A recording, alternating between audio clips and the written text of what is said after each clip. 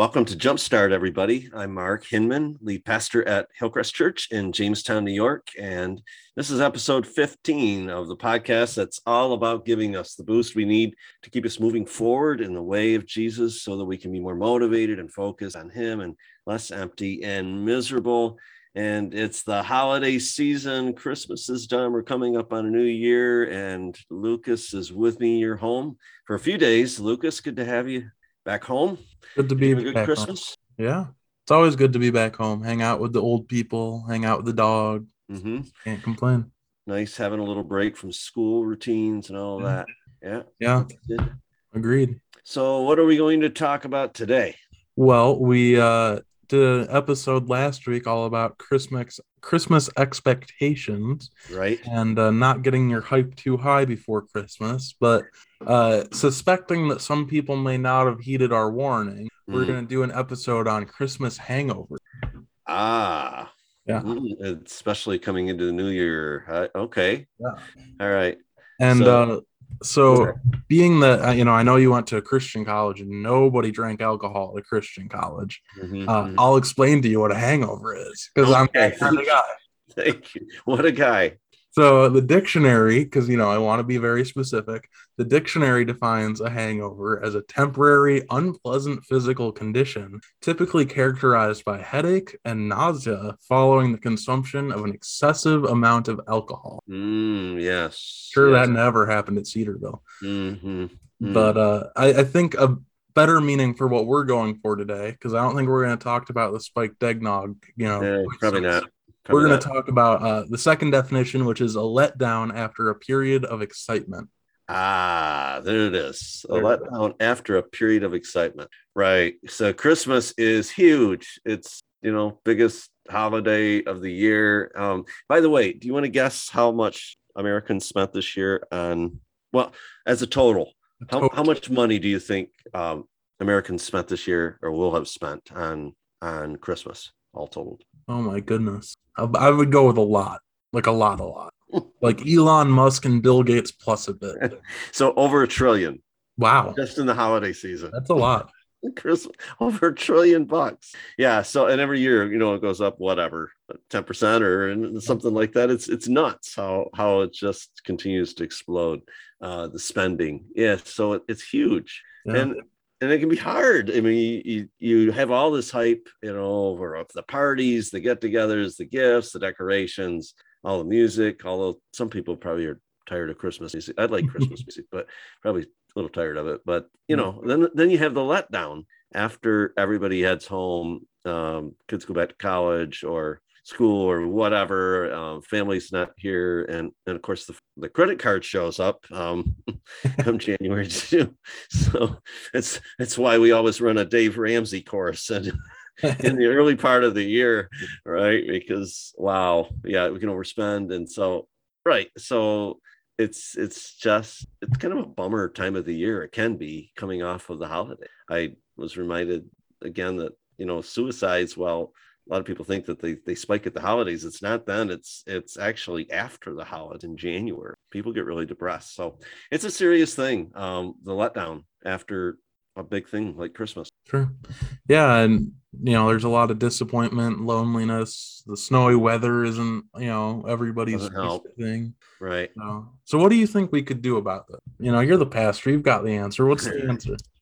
Well, I mean, one of the benefits I think of being in a church like Hillcrest or lots of great churches, but is being around other people. It isn't like your nuclear family is the only family. If you know the Lord, then you have brothers and sisters in Christ. So look for some things in the church to get involved in these winter months. Find a Bible study, find a class, take something, serve in some way.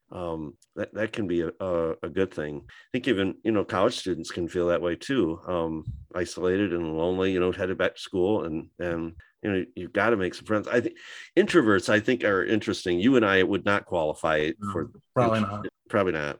But while they may not run out and want to jump right into a group of people.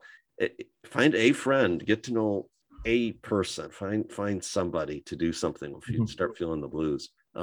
What else? What else comes to your mind? Well, I'm gonna give what's going to sound like a cheap answer, but you're going to elaborate on why it's not a cheap answer. All right. Okay. I'm going to go with the easy church answer of we're never alone because God's with us. And so we can remember that. True. And we can remember that he gives us our strength to endure circumstances that might be hard or have disappointment within them. Well, for sure. And that while it sounds cliche maybe, but it's true. The Lord will see us through really difficult, lonely times. We need to remember that he is there with us and we aren't alone.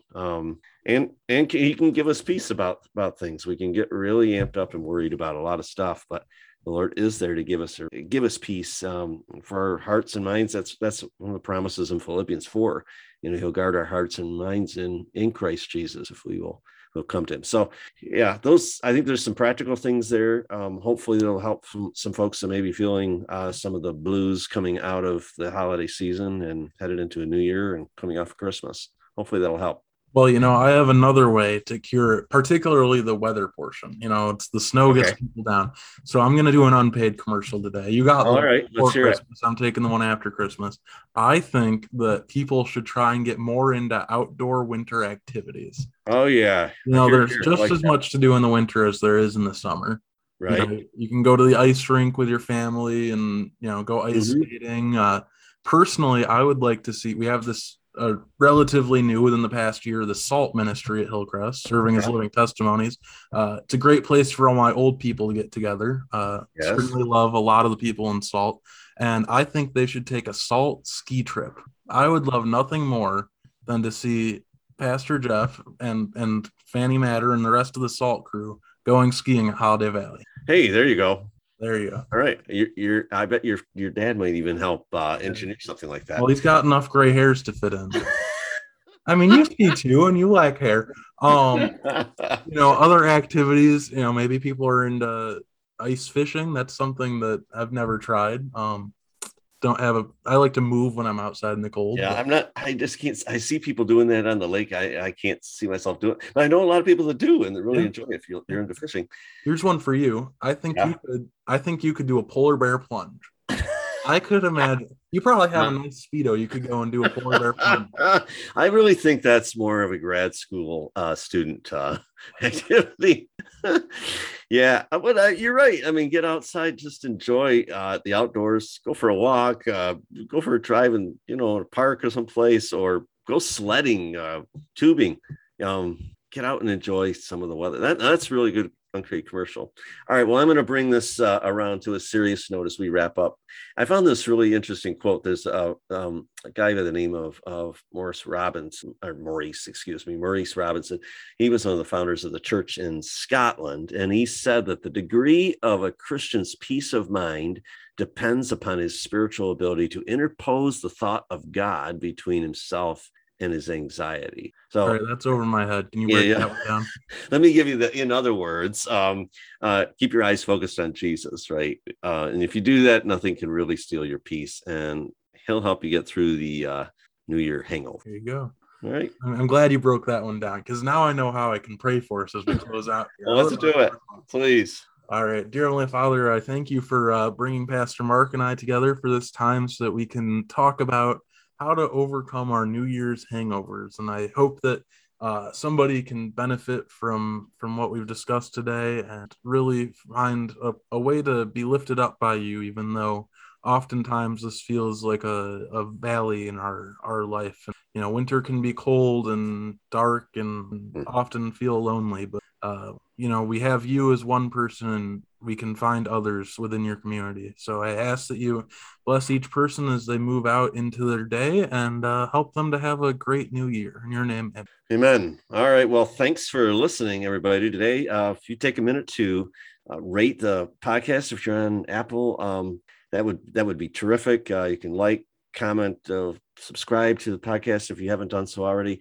you want to reach out to us, so you can do so by emailing us at podcast@hillcrestjamestown.com.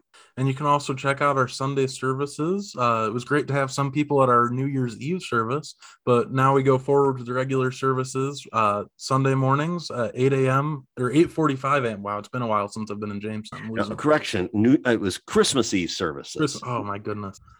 You got to get your holidays straight, man. Church is different here in Rochester, okay? It's a different lifestyle.